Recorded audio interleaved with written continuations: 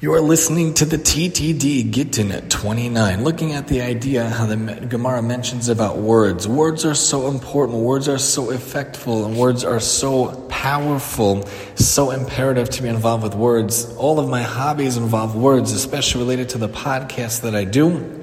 We have the ability to influence with words, but use your words properly.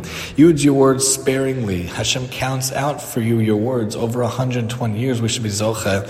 So make sure it's good words and terrific words, not downgrading words, not denigrating words, not words that put people to make them feel negative or feel horrible. Use your words in a good way. Do what you can to build people up, to give positive things to people, to uplift people, and to make them feel good about themselves. You can use your words to do excellent things in this world each and every day, starting with today. Join us next time as we talk Gittin 30 here on the TTD.